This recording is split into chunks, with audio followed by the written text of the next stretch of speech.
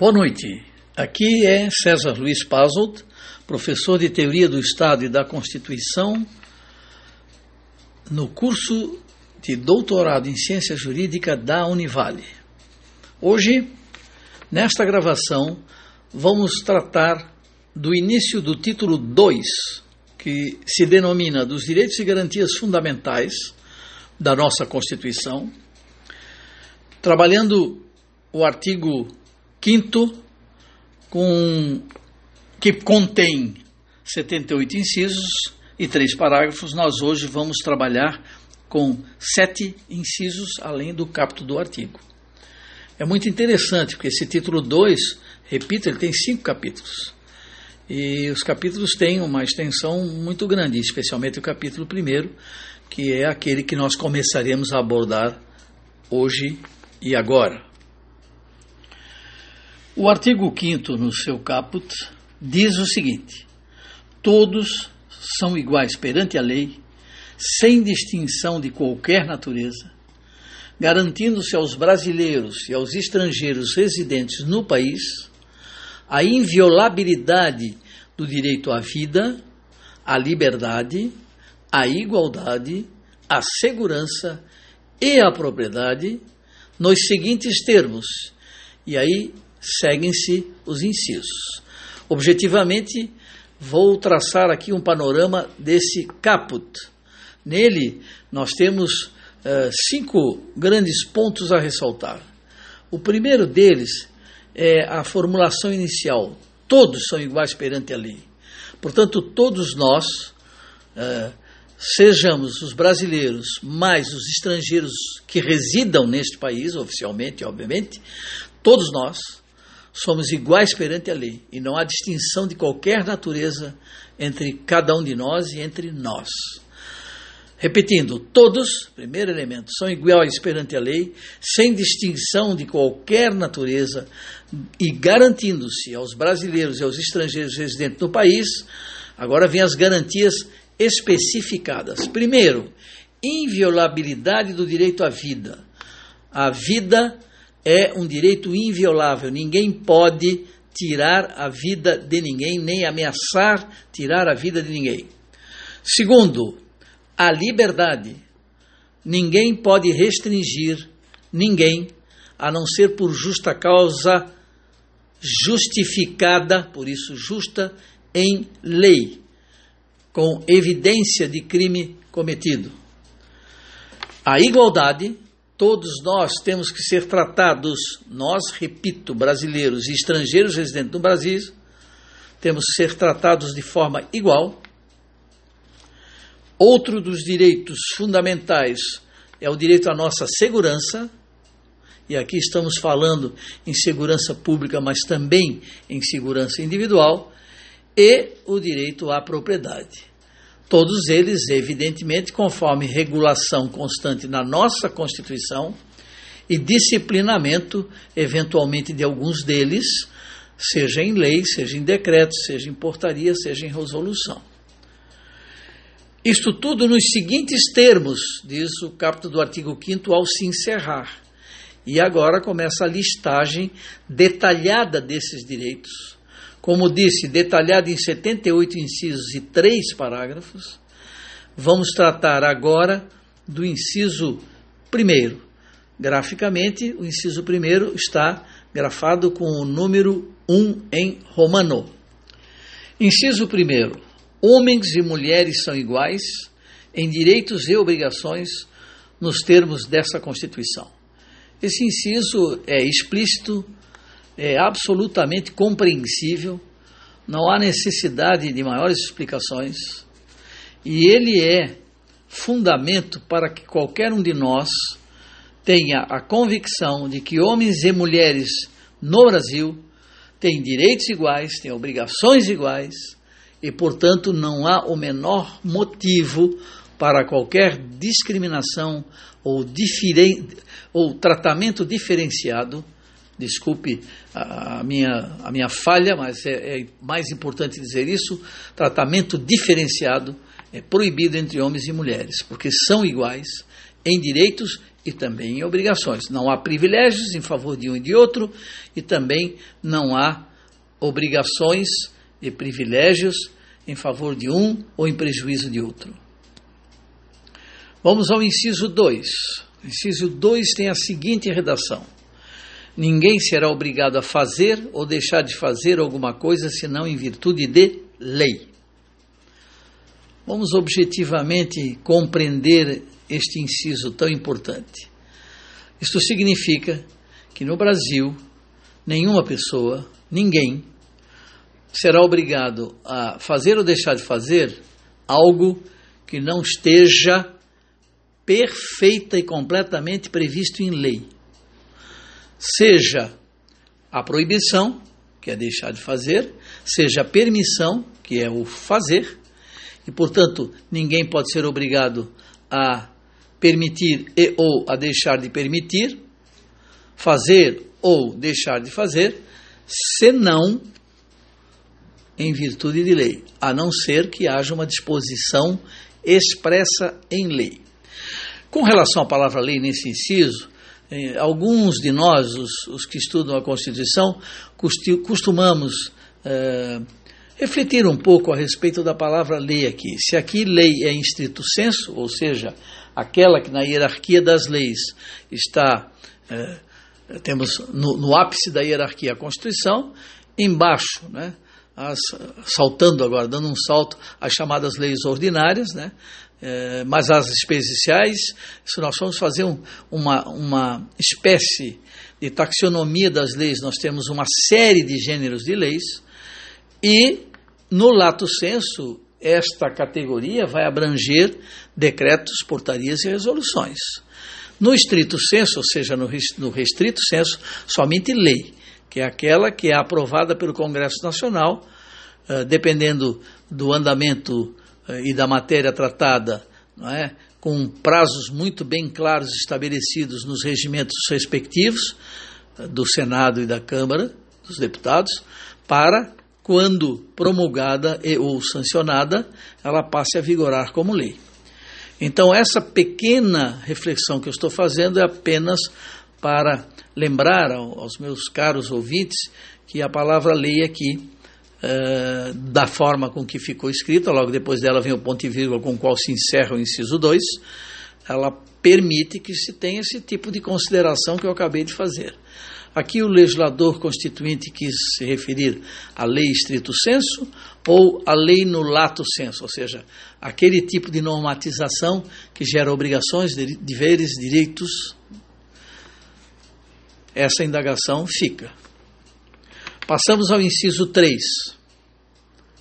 Ele diz o seguinte: ninguém será submetido a tortura nem a tratamento desumano ou degradante. Esse dispositivo é muito claro, eu não tenho por que nem repeti-lo, não é? Nenhuma pessoa no Brasil, vou colocá-lo nas minhas palavras, segundo o inciso 3 do artigo 5º da nossa Constituição vigente, pode ser submetido à tortura, também não pode ser submetido a tratamento desumano, também não pode ser submetido a tratamento degradante. Seja pessoa livre, seja pessoa submetida à prisão. Mesmo, evidentemente, ao dizer ninguém, o legislador incluiu as pessoas que livremente circulam e podem circular, mas também as pessoas que por algum motivo se encontram presas, cumprindo penas ou sendo submetidas a processos que exigem prisão preventiva. Ninguém, repito, pode ser submetido à tortura nem a tratamento desumano ou degradante. O inciso 4º diz o seguinte: é livre a manifestação do pensamento, sendo vedado o anonimato. Muito claro também está aqui o dispositivo.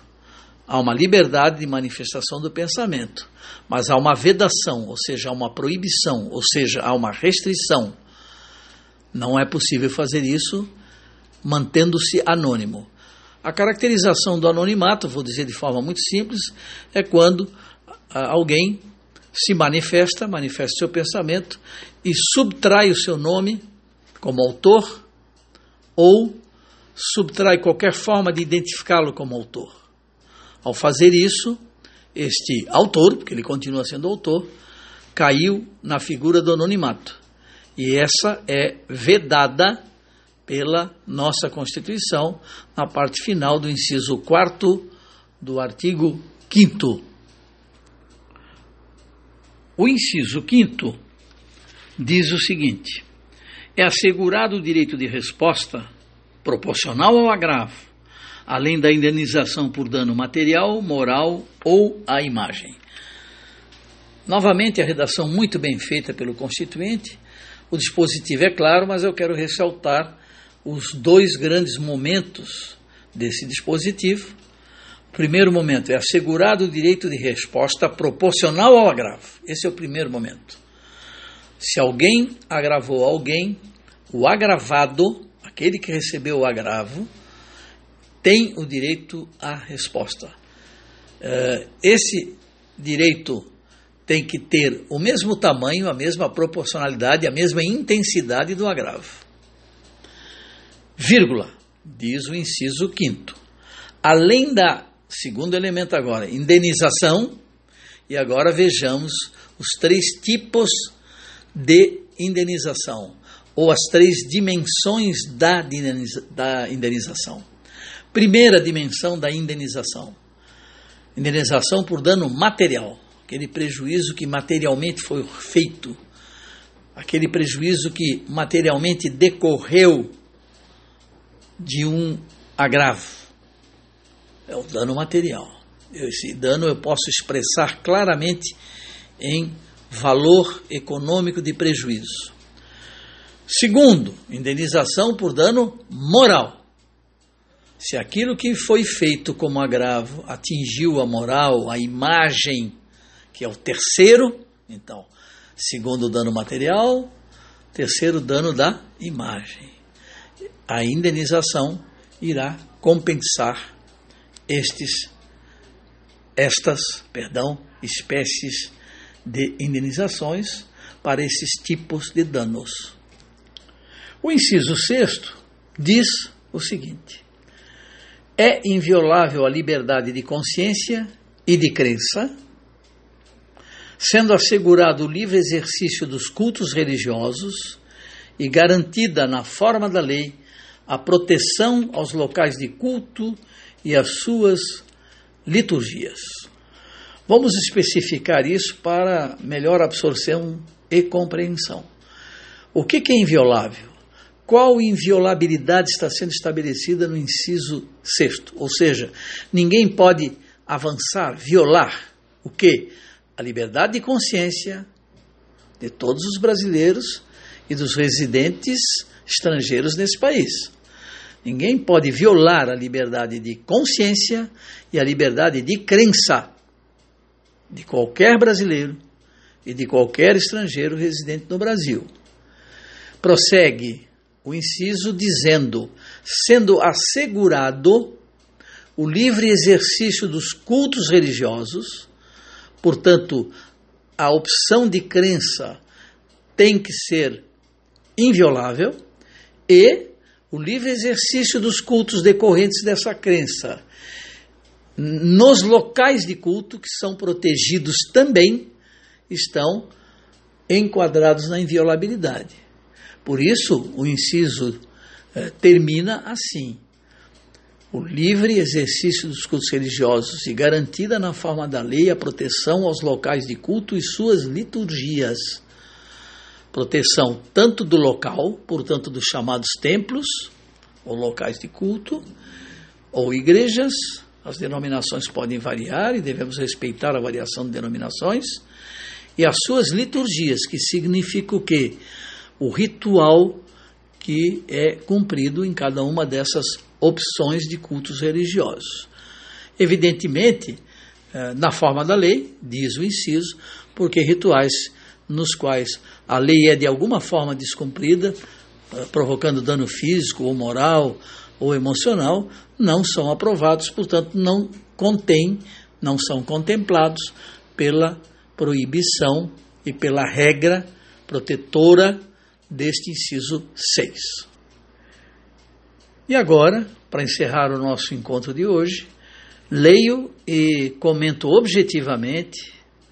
Alguns dos meus leitores já me disseram que, na verdade, em alguns momentos eu, aspas, traduzo o que está estabelecido. Já ouvi isso de pelo menos 2 ouvintes. Professor, na verdade, o senhor faz tradução do que está escrito e aí a gente consegue compreender melhor o que está escrito.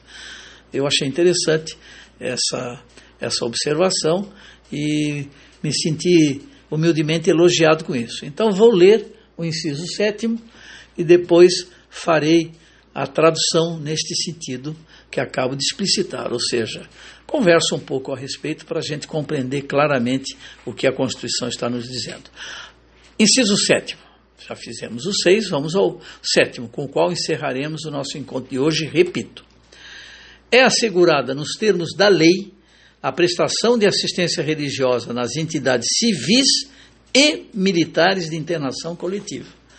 Então, tanto nas situações em que uma entidade é civil e faz internação coletiva, eu me lembro aqui dos exemplos dos colégios em que, antigamente, muito mais do que hoje, havia os alunos chamados internos, que lá residiam, lá faziam as refeições, só iam para suas residências no período de férias, né? E esses são os civis. E militares, que é o regime comum para a maior parte daqueles militares que se encontram em quartéis, né, que é a internação coletiva. Então, o que é que diz a Constituição no inciso 7º do seu artigo 5º? Que é assegurado nos termos da lei a prestação de assistência religiosa nessas entidades, tanto as civis quanto as militares, que fazem internação coletiva de seus alunos ou integrantes. Esse, nos termos da lei, no caso específico do inciso 7º, e encerrando, a referência aqui, a gente pesquisou, quem disciplina essa matéria é a Lei 9.982, de 14 de julho de 2000. Quem desejar, vá ao pesquisador, ao Google, né, e escreva Lei 9.982, de 14/7/2000, que é a legislação a que se refere e que disciplina detalhadamente esse inciso 7º. Muito obrigado pela audição e até a próxima.